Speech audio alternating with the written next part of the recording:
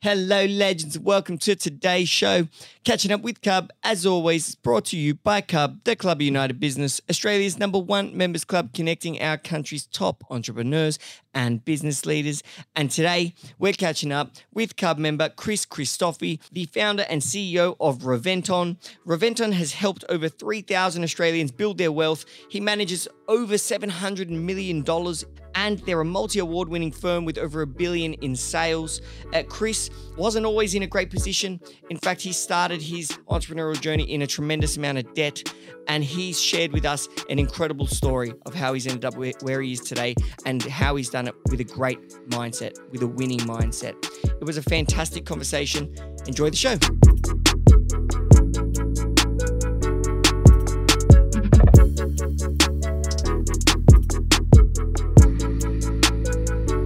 I'm sitting here with one of the most extreme human beings I know, Mr. Chris Christofi. Hello, sir. Daniel, thanks for having me, mate. No, that's all right. You've got your own podcast. I do, and I've had a few great guests. The one under Daniel Hakim you featured, I think it was episode 4 or 5, season 1. So you've had the highest caliber of guest on your podcast. We sure have. We've had some amazing caliber guests like yourself. We've had the CEO of Glenville. We've had a multiple range of world champions. Sam Greco just featured a 4-time world champion. Sam Solomon. World champion in what? He's a 3-time world heavyweight kickboxing champion, plus he's a bare knuckle champion. We've had Sam the King Solomon, who's a 3-time boxing champion. Barish Nassif, who's a 3-time kickboxing champion. They all sound great, but none sound as good as the first one, that Daniel Hakim guy. He sounds like a legend. But he's very good. He's cool, and I learned a lot from him, and we're lucky to be sitting in Cub at the moment doing our own podcast. And so is it weird to be in the guest seat? Because I know it was different for me when I do it. To be honest, I always see it as just having a conversation, and I enjoy it. And if there's anything that I can learn from my guest or any value that I can give, I'm always having fun. So not really. End of the day, it's just a conversation, isn't it? 100%. But and like I said, you're a really interesting person. You are. You're one of the most extreme people I know. You're one of the most generous people I know. You're incredibly successful. I mean, Reventon is your company, and how would you describe Reventon? Like, is it a financial advisory and mortgage broking business, or what is it? Well, we're a complete financial solution. Financial progress is one of our slogans. So we're a fully integrated financial services company. There's 12 businesses now. We've just launched our 13, but we offer 5 key services. Basically, we sell investment real estate. We give advice around that. We do residential lending, so we help them with their loans. We do property management. We do accounting and financial planning. Because purchasing a property, you need to get good, sound advice, but you need to have a group of professionals around you, making sure that you're crossing your T's, dotting your I's, you're doing your right research, you're getting the right forms in place, your 1515, your tax variation forms, just to mention a few. You're doing your inspections, you're buying in the right area. There's such an array of things when it comes to investing, and we want to simplify a complicated process because purchasing property, the first property buy, I always say, is the most important because the stepping stone to your second and third. Understanding not over leveraging, because early on in my career, before I started Reventon, I understood over leveraging very, very well because I owned 8 properties and I lost them all. And that's when I started Reventon, when I was just working for someone else. So I understand the concept of over leveraging very well because I was a victim of doing that myself. But so your company is financial services, but primarily around building assets through property. That's the focus. That's the core of what we started. But now we've got a financial planning company called CHG Planning Solutions. Very proud to say it's an award-winning company, as with most of our other firms are too. And we're just about to launch a company called Reventon Private, which is the top 1%, which people have to have over $2.5 million in net assets and over $500,000 worth of income. So we go from all the way from helping people with their money management all the way to the top end. So we're a full-fledged financial services company. Amazing. And how long ago did you start it? 21st of March, 2005. How many is that? 16 years. 16 years in the next week or so. And how? Because I mean, the company's obviously got quite large. You've helped over 3,000 Australians. I'm reading off the sheet here, people. I didn't remember this. 3,000 Australians. You've got over 700 million in under management, and you've transacted over $1 billion in sales. Is that correct? That's quite old. It's actually quite a bit more than that now, but yeah. Oh, okay. And was it a smooth journey from starting to the end? Oh, sorry, I just find that hilarious. It's definitely a smooth journey. And yeah, as soon Every as I day's asked, a I was like, smooth fuck, that was journey. a dumb question. Smooth journey. You know what? It hasn't been a smooth journey, but it's been fun. And ever since I was young, I love the harder the journey is, the more challenging it is, the more up for it I'm going to be, because I know that that's where the most growth is going to appear. So if the task seems impossible, if building a business is tough, that's when you need to show up. So yeah. You know what I love about you? I always tell people this story, that when COVID first hit, I was at home and you called me, and I'm like, you were all happy and chirpy. What the fuck's wrong with this guy? And I get asked that all the time, by the way. yeah. And this is like real in the depths of COVID. This was probably just before I fled the city, but I go, well, what are you doing? And you said, oh, I've lost, I won't say the amount, but I've lost X amount of thing. I've lost this, I lost that. And I go, why you sound so happy? He goes, and you go, I fucking love this shit. This is what I live for. These are the problems that I like to solve. These are the situations and positions I like to be in. And I cheated me up. I was like, yeah, me too. That's right. And I was just thinking that mindset is probably the most important thing a business owner can have. And you just have this ridiculous mindset. And one thing I've noticed being around some of the most successful people in the country very often is that all the hyper successful ones have pretty much the same mindset. And that is almost like it's almost like an over ownership of the world. It's not that they never complain about they never, I guess, how do I put it? They never blame something else for their either failure or inability to accomplish what they thought that they wanted to accomplish. So it's never like, oh, the world's prevented me from doing it. Oh, I couldn't do this because of that. It's always, no, they're almost opposite. They almost take ownership. They're like, no, there's no God. I did this for myself. I had over ownership. I made sure it happened. You bring that up. I can't control COVID. I can't control a lot of circumstances. What I can control is how I respond. So when COVID hit and I called an executive meeting, I said to my team, all right, guys, there's a couple of things. We've got two options here. Number one, we can lay down and accept this and actually scale back. Or number two, we can take ownership and really put 120% our best foot forward and grow, because a lot of people are going to pull back here. So I think now's the time to attack and really go forward. But I can only do that if you all agree with me and you're all on the same page. Are we all ready to go forward? And they all said yes. And I said, good, because if you said no, it would have killed me. If you said pull back and play defensive, that's not in my nature. So when COVID happened, I remembered someone goes to me, what do you think of COVID? I said, I've been preparing for COVID for 5 years.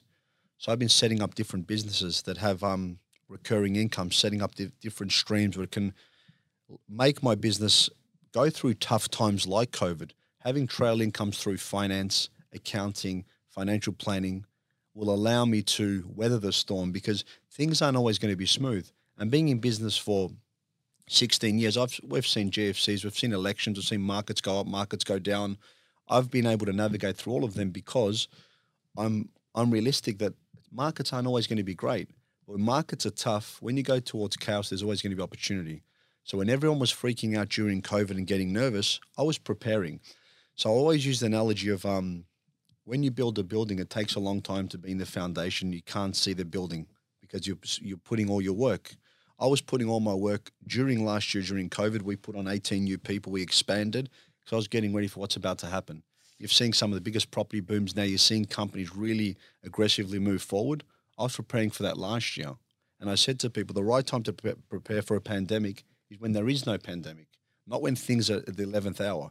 So, yeah, I've been through stuff like this before, not a pandemic, but I welcome the challenge because I'm going to become a lot better. Yeah, and that's interesting. That I mean, you've been in business 16 years with Reventon, and so you've been through a few different crises and things. Whereas for me, actually, this was the first time I had navigated a recession or any sort of crisis with Cub. And what I think that it did for me, and probably for a lot of the listeners, is that it was kind of like I was learning how to drive the bus through difficult terrain, you know, and I learned how the Cub bus, the Cub vehicle, was able to manage that terrain and manage the downswing, manage the upswing, And understanding how to kind of lead your ship, Yep.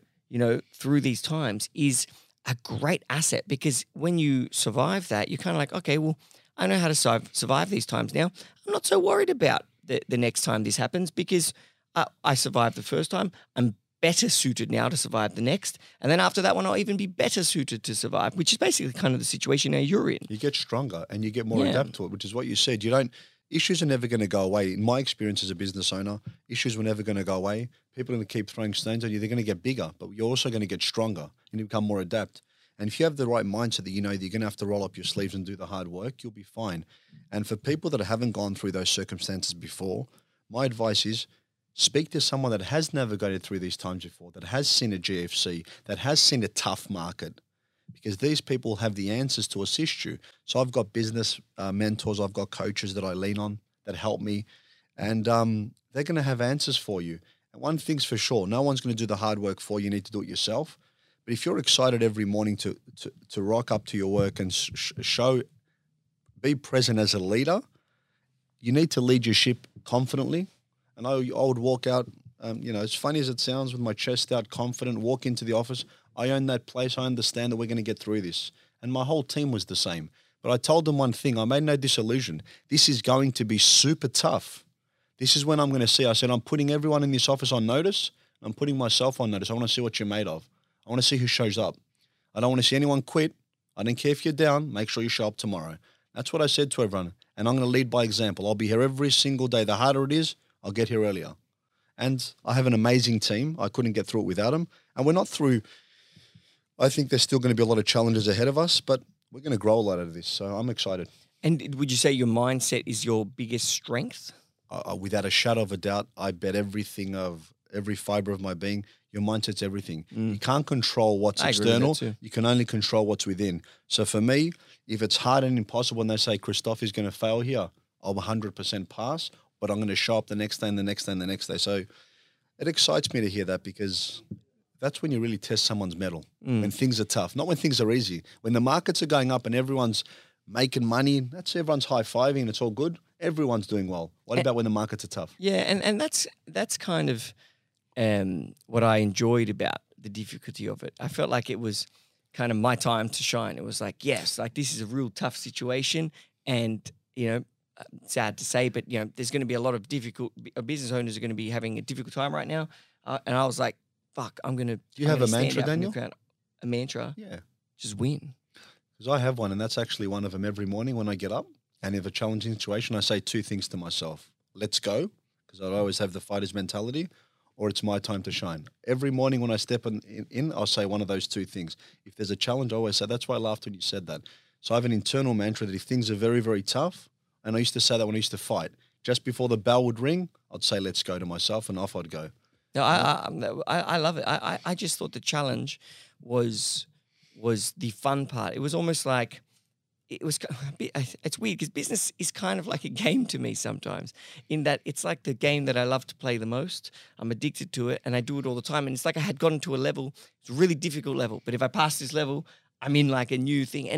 And that excitement of like, okay, let's solve this problem. And like you said, like you came in, you told your team, guys, look, we're going to get through this, but it's not going to be easy. I had that exact same conversation with the team. Do you remember, Laura? I even said, it's going to suck.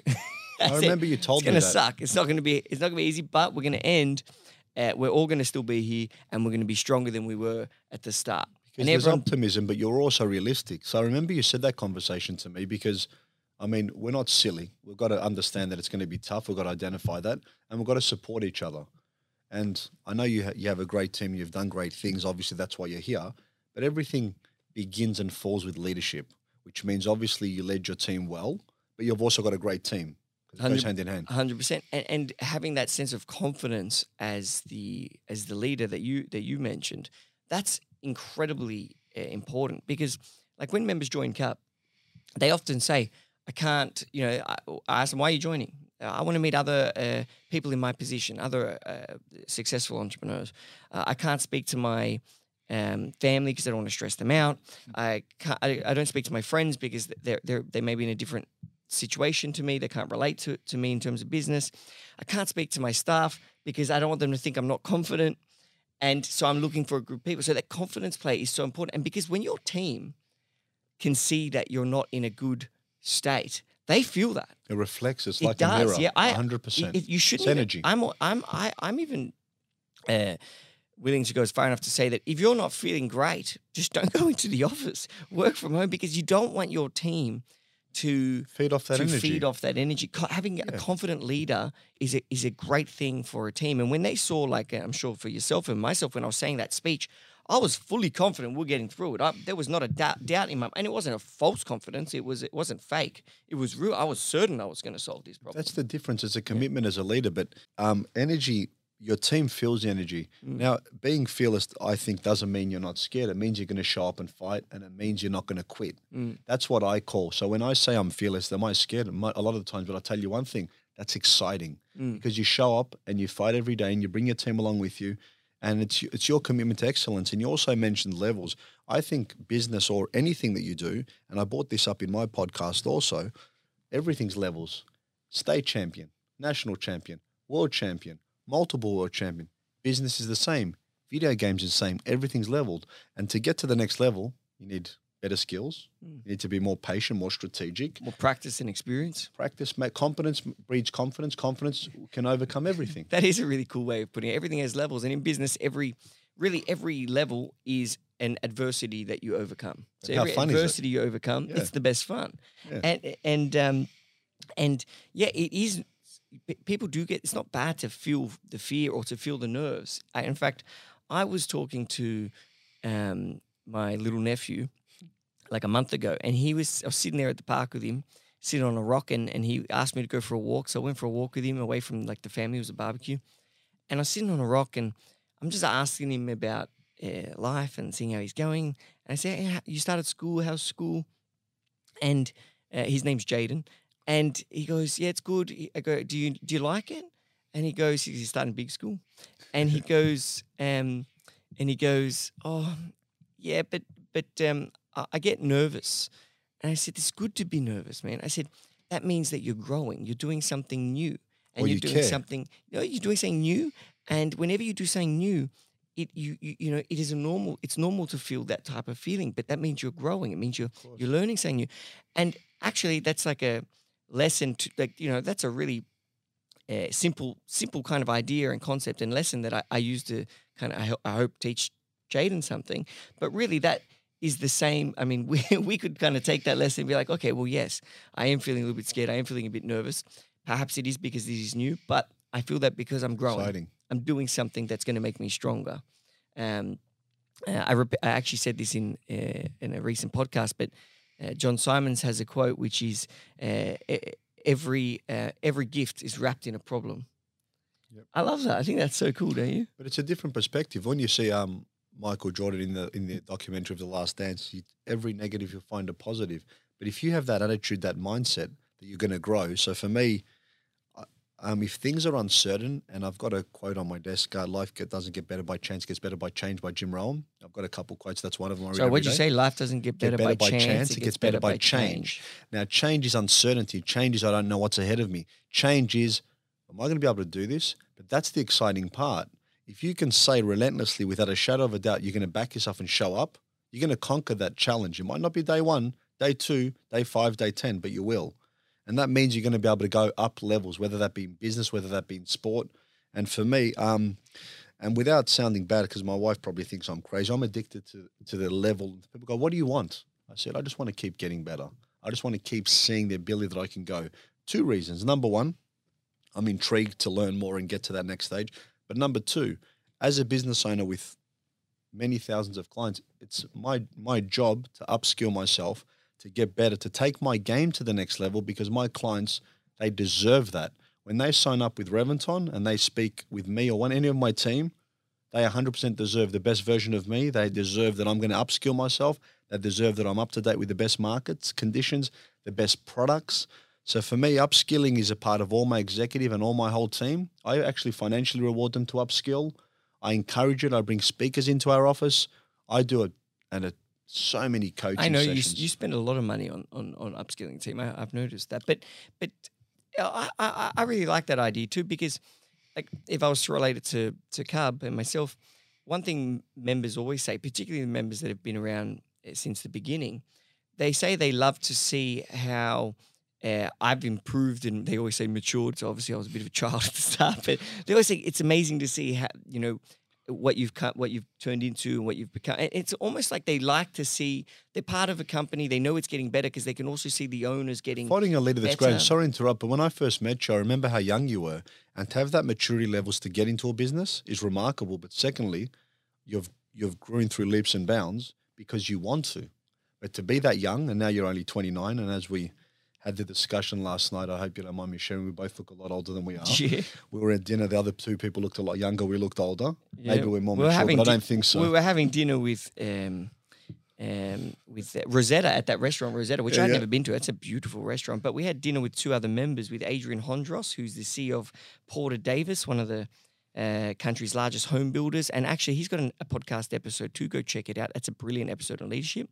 Fantastic. And Nick Riley, who's a great friend of mine at Cub, one of the founding members here in Melbourne, and owns a company called Innovate. His podcast actually came out not too long ago as well. So it's like a meeting of the podcast. It's not good, though, because they both looked a lot younger, so we can agree on that. Yeah, well, they did. So me and Daniel were talking about our age, and I go, we look a lot older, but they both look great. Yeah, my family has great genetics. I don't know what's going on with me. My mum looks skips a fucking generation. 30. Who knows? Yes, I don't know what's happening. But anyway, where are we? I wanted to talk about so you're upscaling as an owner, and because when you upscale as an owner, they know that the company's getting better. So of course, I think it's kind of cool to show clients that you yourself are getting better, improving, learning. You're getting the team to improve, because the clients then, wow, okay, I'm part of a company that's going to get even better. I'm already happy. I think it's a non-negotiable. If you're going to ask me a few non-negotiables in business, a team that's open-minded, that never says this is how we've always done it, that they can't look for enhancements and improvements and upskilling, I think it's 100% a non-negotiable, especially to a leader or an owner and an executive team. They should constantly be upskilling, because if you're not growing, you're dying, you're not evolving. Well, the business doesn't get better, because the business is literally just a combination of the humans in it, the resource, their skills and their dedication to the job. If the people themselves don't get better, the company can't get better. It literally is the people. If the people, I always say to the team, if we upgrade, Cub gets better. Cub upgrades. Of course. And so you started the company from zero, yeah? It was no start? I wish it was zero. I started it from zero, and I had a debt of $348,000. Oh, okay. But there was nothing I there. wish it was zero. And so how big's the team now? Well, we're close to 65 now, and we're about to put a few more. So we'll be close to 70 across all platforms and services. Mm-hmm. And so it's been 16 years. Mm-hmm. Maybe describe to me, first of all, what were the most difficult years? Which were the most difficult 5 of the 16? There was a few or instances. Even 3. I had a lot of hits in the business due to things that I could have done a lot more effective. But when I first started the business at the age of 25, I had a debt of $348,000, no assets, no car, to move back into my parents' house. So I went from a position of owning 8 properties, earning $350,000 to $400,000 a year as a sales professional, selling real estate. It's something I was very passionate about, something I loved. The company I worked for went into receivership. They owed me $780,000. I was young. I was immature. I had my first child. I have 4 kids now. He's just turned 18, funny enough. So my son, Alec. All of that happened. I lost my assets. My son became deaf as well, almost lost him. And I was going through my first split. I've been engaged 3 times, so that was the first one.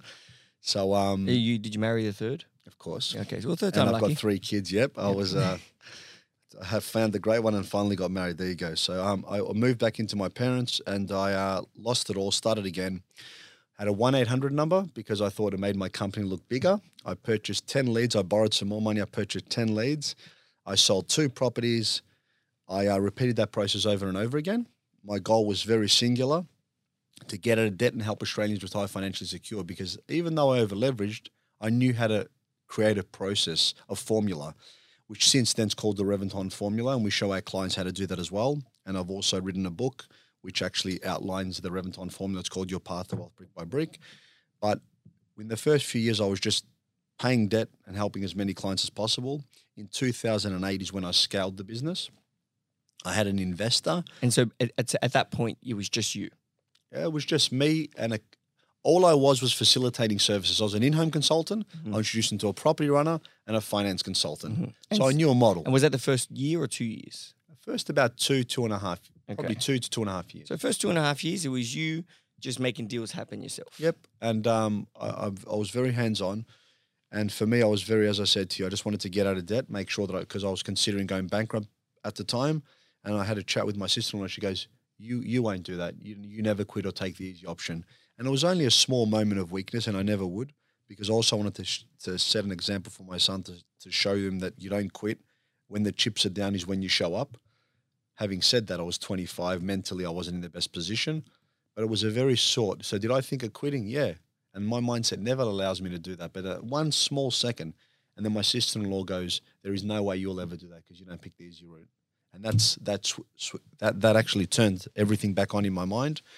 And after I got an investor in 2008, I just scaled my business. I went up to this investor and I told him I have a business. I've got quite a lot of staff. I can sell a lot of real estate for you. It was just me at the time. I said, I'm going to purchase leads. I'm going to create this and this for you. And it's going to start in about 3 months because that's how long it takes to start. I was building my team within that 3 months period. I was growing. And yeah, he allowed me to scale. And his name was Mick Irwin from Pivotal Homes in Queensland. And I remember the facts came through this, how long ago it was. 3/23 on the 12th of the 9th, 2008, agreeing to give me $250,000 up front, 125 check one, 125 check two. And that's how I scaled my business. And why did he invest in you? What did he from see? the first meeting, this was the weird thing. He shook my hand and gave me 125 grand check. And I always thought, wow, that was easy. But he vetted me. He knew the companies I worked for before. He knew that I ran a lot of successful sales teams, and he backed me. So I worked with him for 2-3 years. And while I was working with him, you mentioned the hardest part of the business, and I mentioned what happened. I had another business partner. He took a lot of money up front, and he went to China, left me there with a bundle of debt. So here I am, year 6 or 7, doing well, starting to kick goals. I owe a ton of money to 4 builders, 2 of them of which I've never met. He's disappeared. Wait, which money did he take? The company's money or the investment money? Took up front money to market, and then we committed to sell X amount of sales. Now, he met 4 developers. 2 of them I never met because he never wanted me to meet. Sorry, he took money from the developers to use for marketing. As marketing fee. Yeah, So it was like an advance Yes. advance So commission. you're selling a developer's site. Yeah. He said, hey, developer, give me 100 grand. I'm going to use this for I'm marketing. going to create 10 sales and give me the balance when you get the sales. Okay, and then took the 100 grand and just ran. No, we worked for a couple of years, and towards the end he did that. Oh, okay. So this happened. So at the end of the day, he left. I had 43 properties that I had to settle with no commissions. I had to pay all my staff or his staff because I thought it was the right thing to do. That almost crippled me again. But what I did learn through starting my business and through that was how to become resilient, how to survive. So when COVID came, I just thought, let's go again. And what year was that? 2012, 2013. So you experienced a financial crisis for the business, in a sense. That was my nice and GFC. quickly, while you're still young, because when the actual GFC was on, you were still small enough that there was no overheads and things. And I was back home with my mother. Yeah. I never had any debts. Yeah. So I could start that because everyone was telling me, don't start your business now. It's not the right time. That's the best time to start. That's exactly my point. I said, now's the strong businesses form through hardship or grow through hardship. And I want it to be a business that stands the test of time. Amazing. And so what was your lesson then in terms of that horrible experience, your business partner Do better deals. Be very, very clear with your expectation. Put everything on paper. Cross your T's, dot your I's. Better deals mean have a very clear understanding of everything. Be very transparent with your transactions with your partners, your developers, your colleagues, your team. So for me, I have a very open communication. I make sure that everything's in writing. And if anything was to go wrong with a deal, even in that deal, I allowed myself to be in that position. It wasn't his fault. It was my fault. I should have been smarter, but it was something I had to learn growing up as a business owner. But see, that's the mindset that I was talking about. That's ownership. Basically, you're saying it's my fault. And that's how I love to take everything. Something went wrong.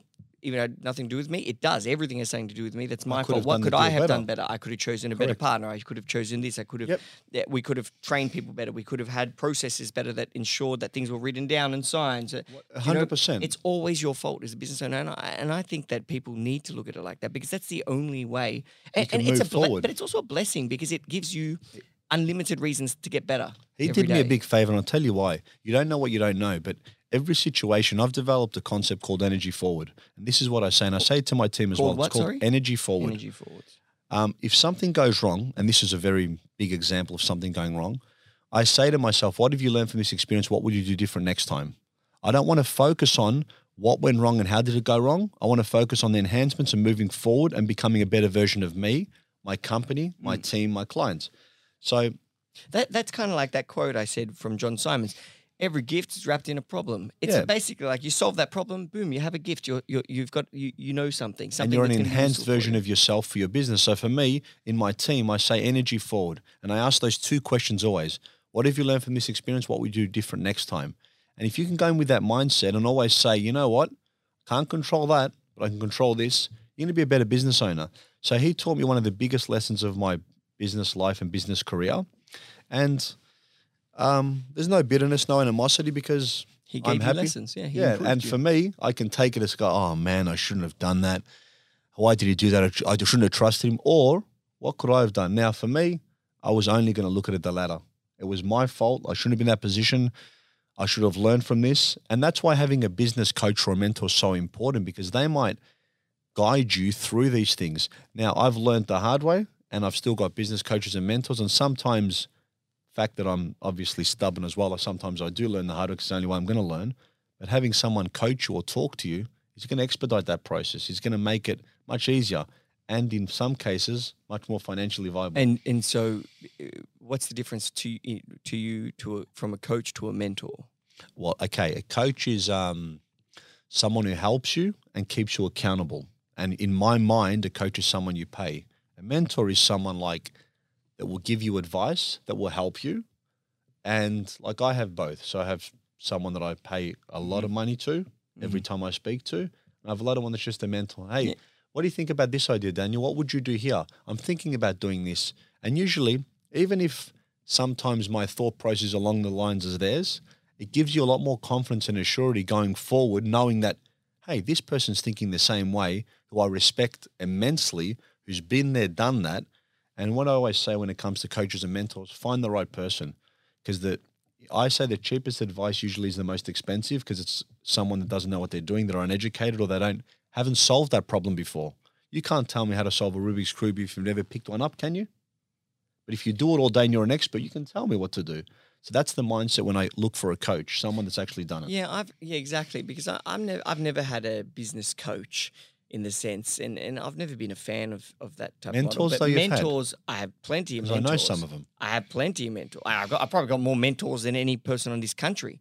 You know, I've got an entire club of mentors plus personal mentors plus. What do you see the difference with a coach and a mentor? Because that's an intriguing question. Well, for me, typically, a coach is someone whose business is designed to make money, I guess, coaching you in business. Yep. But a mentor is someone who's actually done business and is sharing. Mentors often give back. Do they charge? No, they Okay, give back. They're so- giving back to. It's like I'm a mentor. Let's say I'm an older guy or woman, and I've achieved great success. Mentors often feel like a need to. I want to give back to my community, to the entrepreneurial community, to the next generation of me, and I want to share my knowledge and lessons with them. It's almost it's a selfless Can I act. make one clear distinction? And you know that they've actually they've accumulated wealth. They've been successful. They're wealthy people. Can I make one clear distinction? I agree 100% with what you're saying. However, when I go to a coach, it is 100% paramount that they've succeeded in the business and walked the path that I want to walk. So you know these coaches out there that are coaching and they're making most of their income from coaching? Mm. I'm not a massive fan of that, and I hope I don't offend anyone. I want someone No, that's succeeded in the field and that's charging for that information, not someone that, hey, I make $1 million a year, 999 of that's coming from coaching. Really? Yeah. So, well, I agree. And I don't want to put down coaching because I know there's a lot of members who have great coaches and they love that. It's just, all I'm saying, it's never been for me. But it sounds like you have two different types of mentors. Mentors who are willing to give their knowledge away for free and mentors who make you pay for it. Yeah, but I But guess, either way, it's worth it. look, for me, I see it as a great investment, because the best I would investment you're ever going to make in yourself I would too. is you win yourself. So I spend hundreds of thousands each year on coaching, mentors, seminars, doing courses, CDs, books, hundreds of thousands. People think I'm crazy. But let me tell you, it's the best time that I spend every day, every week, every month. It's the only time my ADHD doesn't kick in and I'm actually focused, is when I'm learning something and someone's sitting me down and spending time within problem solving with me. It's the only time I can remain focused. My mind can actually not jump from thing to thing. And so the toughest time you had was around 2012. So I just want to map out your business's life. So from 2005 to about 2007 or 8, you're basically one-man One-man guy, show, two-man show, building. Yeah, just small building the thing, building clients, making a bit of money for yourselves. Paying off From debt. 2008 to 2012, you started growing a bit because you had your partner. I had 5 offices. I was national. Oh, you got real big quick. Well, I wouldn't say real big. Everyone's got different definitions, but I had an office in the Gold Coast, Brisbane, Bundaberg, Sydney, and Melbourne. So when were the big scaling years? When I started getting that money, I started kicking goals pretty quick. Oh, when you got the investment. When I got the investment, I started kicking goals pretty quick. And the funny thing about this investment was, and it always interested me, that's a point I wanted to share, I thought, what if this guy pulls the investment? So I went and approached 2 developers and I said to them, this is planning ahead, and this is why I told you about the pandemic. I prepared before. I went up to 2 developers in Brisbane. Hey, I've got this great program. It costs this much per month. Would you be interested in investing in me? And I'll sell all these properties for. They go, yeah. We'll give you the money now. I go, no, I'm not ready for that. But if I needed you, would you be? Then they go, yeah. So when this guy pulled the pin, I already had 2 other backup investors ready to go. Mm-hmm. So when he said no to me, I went up to my 2 other developers and I started getting funding from them. And the funny thing was, and one more thing I wanted to share, 10 years went on and I wanted to go back to Mick and say thank you. So I read his document every day. The 43 properties I had to settle, I read every day. My first office I look at every day, and I look at this document, the facts that came through. And I wanted to go back in 10 years and say thank you. So on the 28th, not the 12th, of the 9th, 2018, I flew up to Brisbane again, and I called up his PA and I said, listen, this is going to sound really weird. My name's Chris Christofi. I want a meeting with Mick for 15. Don't tell him I'm coming. 15 minutes, please. It's important. This is why I'm coming. Please don't tell him it's me. What does he like to drink? She goes, rum. I go, okay. So I bought the 2 best bottles of rum I could find. I got a Reventon bottle of wine, my new book, and I flew up on the 28th. He looked at me and I go, how are you, Mick? He goes, good. He goes, what are you doing back, Chris? I haven't worked with him for 8 years at this point. I wanted to say thank you for backing me, for investing in me, and this is what I've built. And I look at your paper every day, and it means the world to me, and I haven't forgotten what you've done. And I have the photo of me going back to his office. I have a document that I wrote to say thank you, and I even printed out the facts and put it in a Reventon envelope and gave it to him. I work with him again now, by the way, but the moral of the story is I never forgot what he did for me. He was the original investor. Yes, he was. Okay, yeah, you can't. I mean, he's the guy that gave you your start, really. He's the guy that believed in me and backed me, and I say to everyone, it's important to remember that. And I used to read it every morning, and I go, in 10-year mark, I'm going to go back and say, this is what I've done. Thank you for believing in me. And I know the guy, and he has an immense respect for me, not as much as I have for him, I don't think, but because I did that, he remembers it. And one thing you do really cool as well is that you have your family fully involved in the business. You've got your wonderful wife, Billy. Yep, my wife. Yep. She works in the business, doesn't she? She works in the business. She was heavily involved in the finance side until we started having kids. We had 3 kids, and she took a little bit of a hiatus because she had to. Now she's back involved now. I'm really proud of she's developing some amazing products, and she's starting I hope I don't say it wrong, Women and Wealth, or Women in Wealth, which is seminars educating women on financial independence, money products as well. So she works with her mum. Her mum's been my CFO for 12 years. I was going to say she had an idol to look up to as well in her mother, who's your CFO. She's my CFO, extremely tough woman, great allied I have in our business. She's helped me immensely. Well, you know she's going to be looking after that money too. It's not leaving. I don't say this often, but when she came across, she was earning 5 times, literally 5 times. She came and worked with me as my receptionist, my appointment coordinator, my PA, everything, payroll. This is your mother-in-law. Yeah. And I'm not going to say what she was on, but she was on 5x lower, and she came to help me. And now I've built her up according. And that when the day comes that something amazing happens, I'll always go back and look after her because she's helped the business a lot. Is she hard to work with and is it tough? Oh my God, it's tough. Would I change it? Absolutely not. Because I need people like that around me because they also sometimes keep me in check as well. I agree. And they'll be honest to you. And what's your opinion on as a business owner, having people around you that you trust? Very tough. And Anthony Robbins talks a lot about this. When you start a business, the first thing people do is they employ friends and family. And the reason they do that is a comfort zone. Because how you live with someone is not how you work with someone. I prefer to develop a friendship in a business than bring a friend in a business. Now, I've worked with brother-in-laws, best friends of 30 years. One of my business partners is a friend of almost 30 years. So I've had 7, 8 brothers, brother-in-laws, mother-in-laws, cousins work within the business. It's extremely tough. And I'm not going to lie to you. It's hard. But yes, you do trust them. It can work, but you just need a very open communication of expectations with each other. And when I remember the first conversation I had with my mother-in-law, and I said to her, listen, I'll make you a deal. She goes, what? We'll work together on one condition. 9 to 5, we work together. You don't get offended. If we have a big argument, because we're probably going to have lots of them, when it comes to 5, 6, 7 o'clock, we knock off, you treat me like your son-in-law. No different, no better, no worse. As long as you can do that, let's work together. But during hours, you're probably going to say certain things about me, use certain curse words about me. That's fine.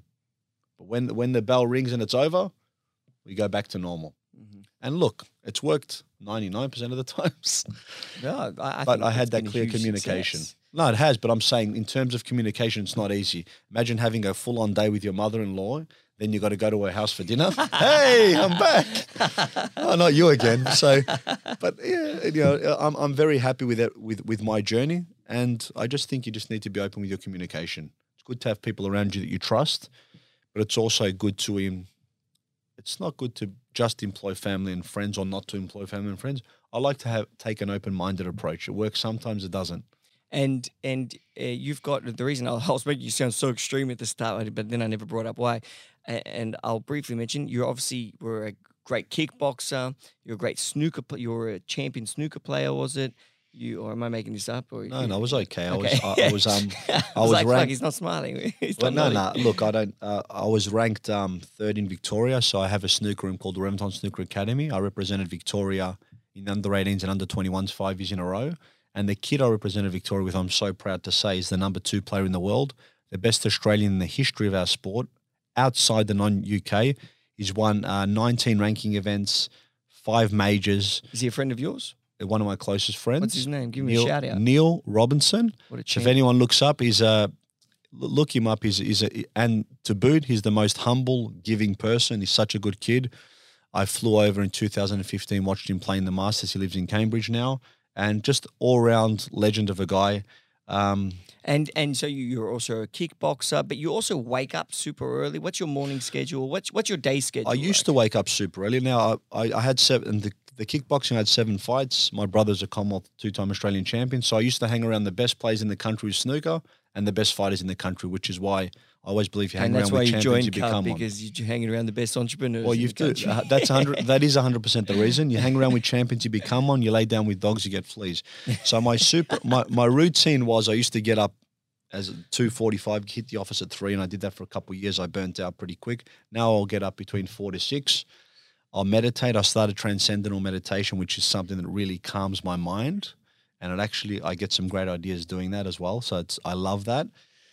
I'll take my kids to school 2 times a week, sometimes 3 if possible. So I go to the office. Did you used to do that, or is that a new thing? Kids' school? Yeah. No, I wanted to take the kids to school between 2 to 3 times because there's 10 pickup drop-offs. I want to do at least 2 or 3. So I live 3 minutes from office, so I walk there. So if I was to go there at 3 or 4, I walk back at 7. I'll get a coffee for me and my wife. We'll sit down, whatever we'll do. Every time I help her though, she always wants a little bit more. So now I'm cutting fruit You as gotta well cut now. back. Now I did some You gotta toast in the slowly morning. cut I never back. did toast before. Today's the first day I did toast as well. So I'm thinking, I don't know what else I'm going to keep doing. So I might have to cut that down a bit. But now on a serious note, I drop the kids off at school 2 days a week. I try to pick them up if I'm not interstate or traveling. And I like to not keep everything regimented. So I don't have an exact routine. I want to wake up early, then I want to wake up later because I want my mind to be thinking different things. Mm-hmm. But waking up in the morning, what I do is that when I'm walking to work, and I do this all the time, I only think of things that make me grateful, put me in the right frame of mind. So I always think about my kids, my health, my business, my team, my clients. And I always visualize my goals. So I look at my goals every morning and I actually visualize where I need to be and what I need to do to get there. So when you're getting to that moment, I think you're a lot more prepared because you've seen it.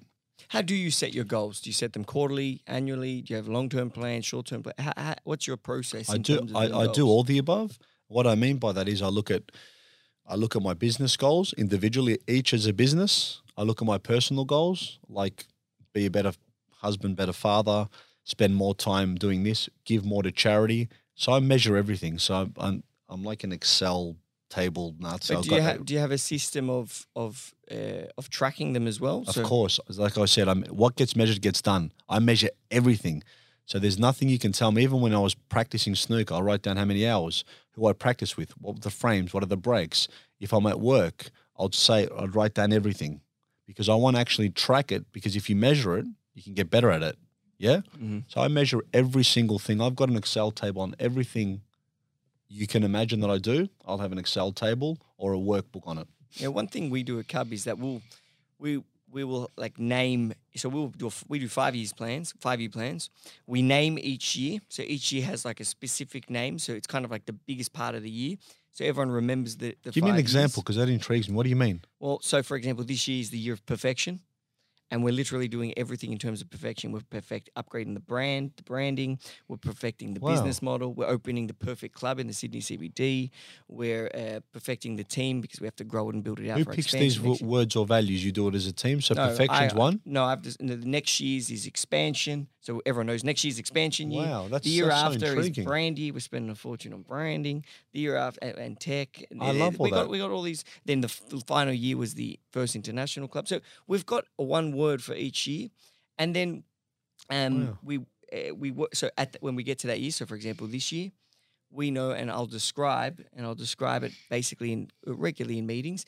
I'll describe what it will look like, so what we will look like and be like. Why do you do that? Because everyone visualizes it. And you can feel it and you can be there. Yeah, you can conceptualize it. When people understand that's where we're going to be, it just helps a lot. And then from that, you've got your goals for that year. So this is where we want to be at the end of the year, and then you assign, 3 to 4 big things you need done in each of the 4 milestone quarters. events. In each of the quarters, and then as long as you knock those things over, you know that, and your KPIs are being hit. That's obviously got to happen the whole way through. But as long as you knock the 3 big things over, I guess the 3 big goals over, and by achieving those goals in each quarter, you end up where you're describing the end of the year. Then more often than not, you're going to hit it. The only time you're not going to hit it is if you can't fulfill those goals because your team's not reaching, or you as a company are not reaching the intended KPI. So your revenues may prevent. Can I share one tip there? First of all, I love that because it's simple. One word. I always use the principle, keep it simple, stupid. It's very easy. It's not confusing, so people can buy into that. But I always use every target. I use an MTO, which my coach taught me. Minimum, target, outrageous. Now, what happens is when you measure these things, what you'll find is 70% of the times you'll hit your target, which is the minimum, which is your KPI. Your target, which is in your outrageous, you might hit 20% of the time just because you put those numbers out there. So outrageous is something to say, well, I really smashed it out of the park. And by measuring 3 measuring sticks, I use all my numbers as an MTO for my company. So your KPIs, there'll be an MTO, minimum, target, outrageous. We use the same thing. So for example, our sales, our new member, for I guess you'd call it your MTO for us, for new members, our outrageous is 900 new members this year. Our target is 720 new members this year. That, yeah. And then the minimum is, I don't need to say, but there's a minimum, which is normally kept for the companies. Of course, but that's fantastic. The company's minimum. So we use that, and I think other people should use that too. It's like, this is the goal. Hit that middle one. do not drop under the bottom one, then we're going to be upset. And if you hit the top one, actually Team Cubs all going to Vegas. Celebrating. Yeah. that was the goal. We're going to Vegas. when you write something down, it increases your likelihood of hitting it. And by doing all these little things, I always say, and I had this conversation with my son, I said to him, if you take one small step every day towards your goals, you write them down, you look at them in the morning, you look at them at night, and take one small action item, because the smallest action is more powerful than the greatest thought. As long as you do those things, I categorically guarantee you're going to hit your targets because you're moving forward. Yeah, and it has to be for the whole company. It can't just be like for the sales team, because it's got to be congruent. Everyone's got to enjoy, and everyone's got to be involved in it and enjoy it. So it needs to be two. Like we base our success on basically two things: new members and renewals. Right? Renewals are the most important because that's the existing members staying. It basically means that they're enjoying it, and so we'll have the same exact targets, like the MTO you called it, as we do for new sales. We'll have the same concept in our renewals, and that way, if as a company we're all looking, doesn't matter which team you're on, the sales team or the engagements team we call it. Yep. Everyone's looking at each other's results too, because everyone's working together for those results so that we can all go to Vegas. But the thing is, what you're creating is competition without opposition. So I do that within all my businesses as well. So I said to them, let's push each other, but we're going to create competition without opposition. We're on the same team. So one of our core values at Reventon is one team. But guess what? Let's push each other. So now we have a funny little thing going. Now that Women in Wealth are about to launch, I go, let's go head to head. Now what we're doing is we're competing all within our space, but it's actually a fun, energetic competition that we can keep pushing forward. And we're going to have to wrap up soon, so I'm going to ask you a couple of questions. Fire. What's one book that you think's a must read for any entrepreneur? Look, I saw you ask me that question. It's such a hard question to answer. If you're starting in your career, I think Think and Grow Rich by Napoleon Hill is a good benchmark to start. If you're advanced and you're an advanced or intermediate entrepreneur, Principles by Ray Dalio, I think you can't go past. I like Principles too. And one that I think has to be part of your arsenal is Radical Candor by Kim Scott, because it teaches you to have hard conversations. What's that called? I've got to get Radical Candor by Kim Scott. It's an amazing book, and it teaches you how to have difficult conversations and how to be transparent. Like I'm not going to say an avid reader. I listen to books and I read a lot of books because I'm dyslexic. I have to listen to them and read them because it allows me to do them quicker. Listen and read at the same time. I do that because what that does is I can go through a book a week, and I want someone to read the book while I'm looking at the words, because you're looking visually and you're reading. Is that because you're dyslexic? It's part of the reason, and I wanted to and you have ADD. Yeah, and because how can I be more efficient? Yeah. And not only that, if you're visually looking at something, it sticks in your mind. But if you're also listening to it, you're getting two forms of way you can absorb it. Yeah. It's quicker. Two different it's senses. More efficient. And then I take notes on the right hand side, because a lot of the words I don't understand, I'll stop. I'll put it through Google. I'll use it through a thesaurus, and I go, how can I use this book? That's cool. I'm going to try it. Yeah, that's what I do. And I promise you won't go back. As a fellow ADD and dyslexic person, I reckon that might be a nice little trick for me. I did 6 books in 4 weeks using this method. But go on. And finally, what would your biggest lesson in business be? What's the most important thing that you could share with other owners? Reflection, not deflection. Don't quit, keep moving forward. So always focus on look at yourself. How can you get better? So for me, as long as you don't quit and you keep moving forward and you've got a good mindset, you're always going to be okay. And one thing I always say to my team, if you're going to tackle a challenge regardless, put a smile on your face.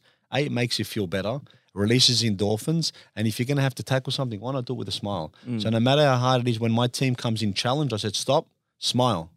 Now tell me what's wrong. And what that does is it creates a different mindset, makes you happier. And also, you're going to deal with it anyway. Why not smile? Awesome. Chris, thanks so much. This is your third, or you've gone into your third or fourth year of membership here at Cub. Something like that. You've made the club a better place. It's a better club because you're in it. So thank you so much. And obviously you're a great friend of mine now too. So I'm very grateful for that. And I'm sure the listeners are very grateful to have listened to some of your incredible, I know it's just a small piece of your incredible knowledge you've shared today. So thank you very much. Guys, if you want to reach out to Chris on LinkedIn or find his more of his book recommendations, quotes, or find his company and website, or reach out, go to cub.club/podcast and you'll find him there, Chris Christofi. Chris, what's your podcast called as well? Before I mention that, thank you very much, Daniel. I've learned a lot through being at Cub. I've met some great members, and I've recommended so many people here because I've learned so much. And thank you. You're a great friend as well, and your team's amazing. My podcast is called Relentless Life on Your Terms. My book is Your Path to Wealth Brick by Brick. 100% of the proceeds go towards charity, which is a foundation where building a house and selling it and donating it to Vinnie St. Paul's to help the homeless. And it's a great book. It's got all my knowledge and how we've done 3,000 deals. And if you want to get into real estate, it's a great book to read also, without being biased. And they can get that on Amazon. You can get it on Amazon. I can forward the link. It's there's also Audible as well. Mm-hmm. And I think it's an Amazon bestseller in 3 categories. We'll put that book on the website as well. So if you go to cub.club/podcast, that book will be there with a link to purchase it on Amazon. And finally, you do also get involved in a fair bit of charities. Do you have a charity you want to shout out at the moment, or no? Yes, I do. You do? I started Brick by Brick, which is it's a fundraising project. We bought a block of land in Mount Denise. We're paying it off in full. We're building a house. We're paying it off in full and donating the full house. It's actually purchased under Vinnie St. Paul's. So our goal is to build a house for $550, sell it for $700. There's no capital gains taxes for charity. So this is 100% with Vinnie St. Paul's. So if you buy the book and you're educating yourself, you're also helping charity, a much-needed homeless situation.